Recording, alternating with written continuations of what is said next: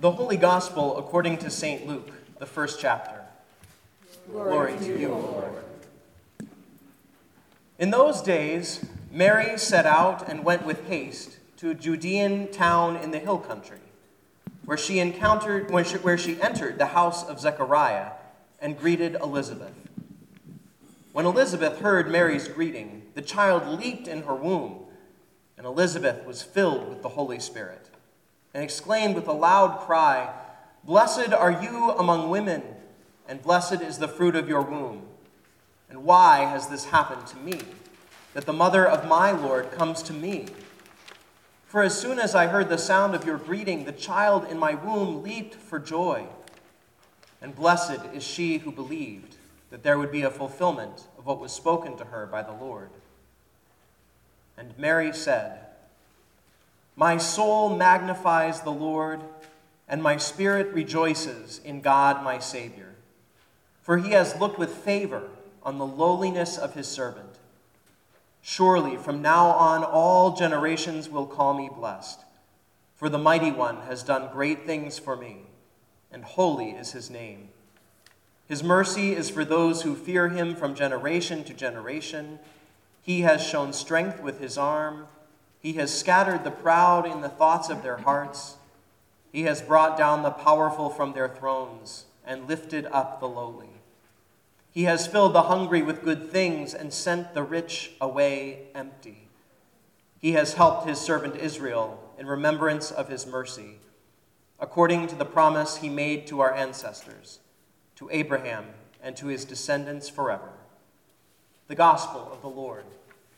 Praise to you, O Christ. In the name of Jesus, amen. If you've ever seen musical theater, either live or on screen, you have probably thought to yourself at least once, even if just for a fleeting moment, this is so unrealistic. People don't just break into song and dance every time something happens in their lives. Now, some musicals do a better job of incorporating that than others, but you realize when you listen to the soundtrack that very little of the plot is actually contained in the songs for the most part. I have a pastor friend and colleague who is a trained opera singer, and she reminded some of us at a recent tech study that in opera, the star moments of the show are the big solos, but almost never do those solos advance the plot. That's not why they're there. In order to advance the plot, they use a recitative, an often almost chant-like way to get a good bit of text out without tons of melody in the way. Now, the big solos, the arias perhaps especially, are there to express a universal truth, a deep emotion that we can connect to. No, most of us don't break into song and dance in the midst of a conversation, although I have known one or two folks who did. But we do have big and profound emotions that need voicing, and we're impacted by and long for those deep universal truths. This year, in the season of Advent, in the third of our 3-year lectionary cycle, we read Luke's Gospel, in which the characters act as if they are in musical theater. They pause in the action and they sing. Mary runs to Elizabeth, and Mary responds to Elizabeth's greeting with song. When John the Baptist is born and Zechariah's tongue is finally freed from his months of imposed silence, he sings. It is in Luke that we hear the detail in Jesus' birth of the heavenly host breaking into song for the shepherds. When Jesus is presented at the temple, Simeon breaks into his song. Cue the soundtrack, the dance numbers, the quizzical expressions of onlookers. The birth narrative of Jesus is a full-on musical production. Now, on the one hand, it might make it seem to us to have that in there, that it makes the story kind of a pie-in-the-sky, fanciful nonsense or quaint historical narrative. Only in a musical, right? Would a teenage girl bear the Son of God and sing to her cousin about the toppling of empire and the poor being fed? Here in the real world, we know that poverty is a problem in every country and every generation. We know people use power to oppress others based on money and skin color and gender or just because. In this view, which even we people of faith sometimes ascribe to implicitly, the Jesus narrative is a nice story that gives us a break from our troubled and hurting world. On the other hand, if we remember that we come to a production not just to hear a story, but to resonate with deep truths about ourselves and our world, to connect with something larger, and that the hit numbers, the big arias, those are the points that express the most universal truths and connect us to the deepest part of ourselves, and maybe this burst of song could actually be at the heart of our faith and life. Now, Mary sings today in our reading of things already accomplished, despite the fact that Jesus is but a fetus in her womb. This is both because God has done these things: the empire toppling, the care for the poor and lowly, the choosing of the younger, less expected one. That's all embedded in the history of Mary's people. God liberated the Hebrews from the Egyptian Pharaoh.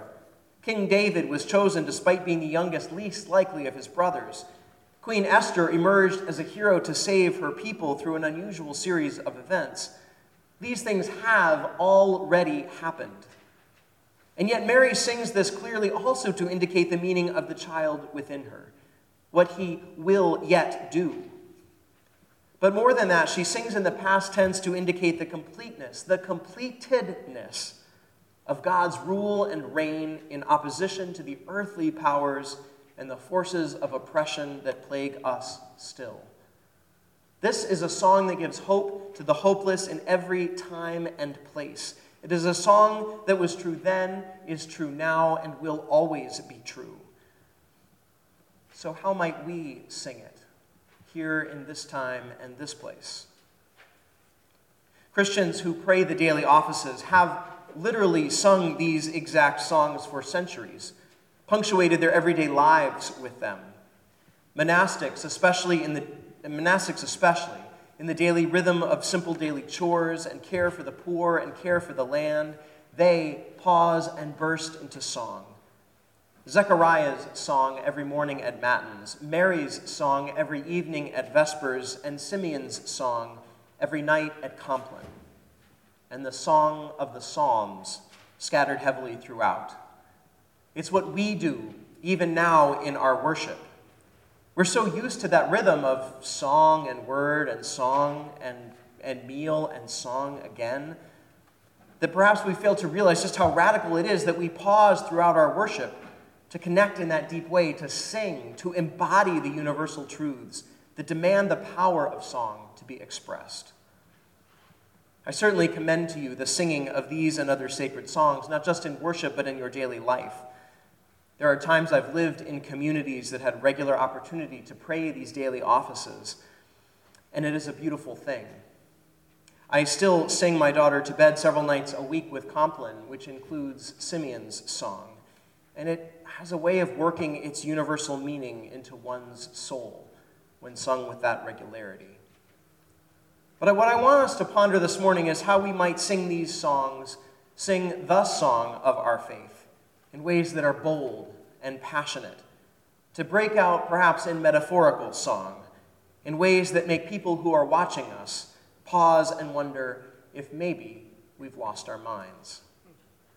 What would it mean for us to be so bursting with the message of good news for God's people in the world, so bursting with hope and love and grace, with justice, that we simply could not contain ourselves anymore? Would it push us to bold and beautiful welcome, as you have done here in thoughtfully engaging the reconciling in Christ process? You sing to the world Mary's song with your commitment to welcome. Would it push us to roll out welcome to refugees, certainly with thoughtful planning, but without regard to cost? Might our song look like speaking the truth about racism embedded in our communities and our churches, and committing to pushing back against the entrenched systems that keep people with lighter skin in power? Might our song look like radical feeding of our neighbor?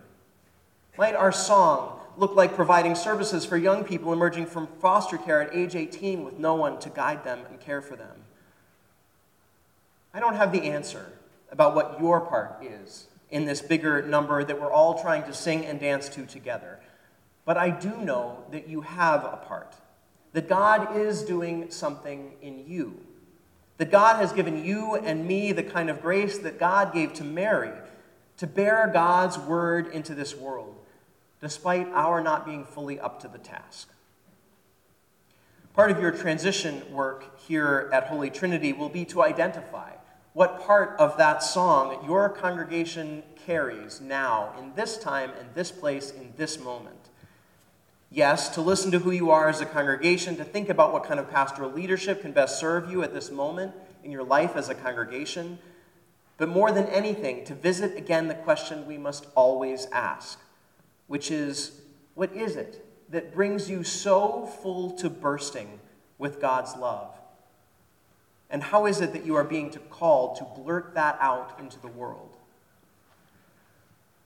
Mary's song, it's so powerful that it has been banned by governments for the ways it has inspired challenge to those in power. In British-ruled India, in Guatemala, and Argentina, all at some point literally banned people from singing this biblical song, lest it inspire people to rise up for justice. How can you, as God's people at Holy Trinity, sing so boldly that people sit up and take notice like that?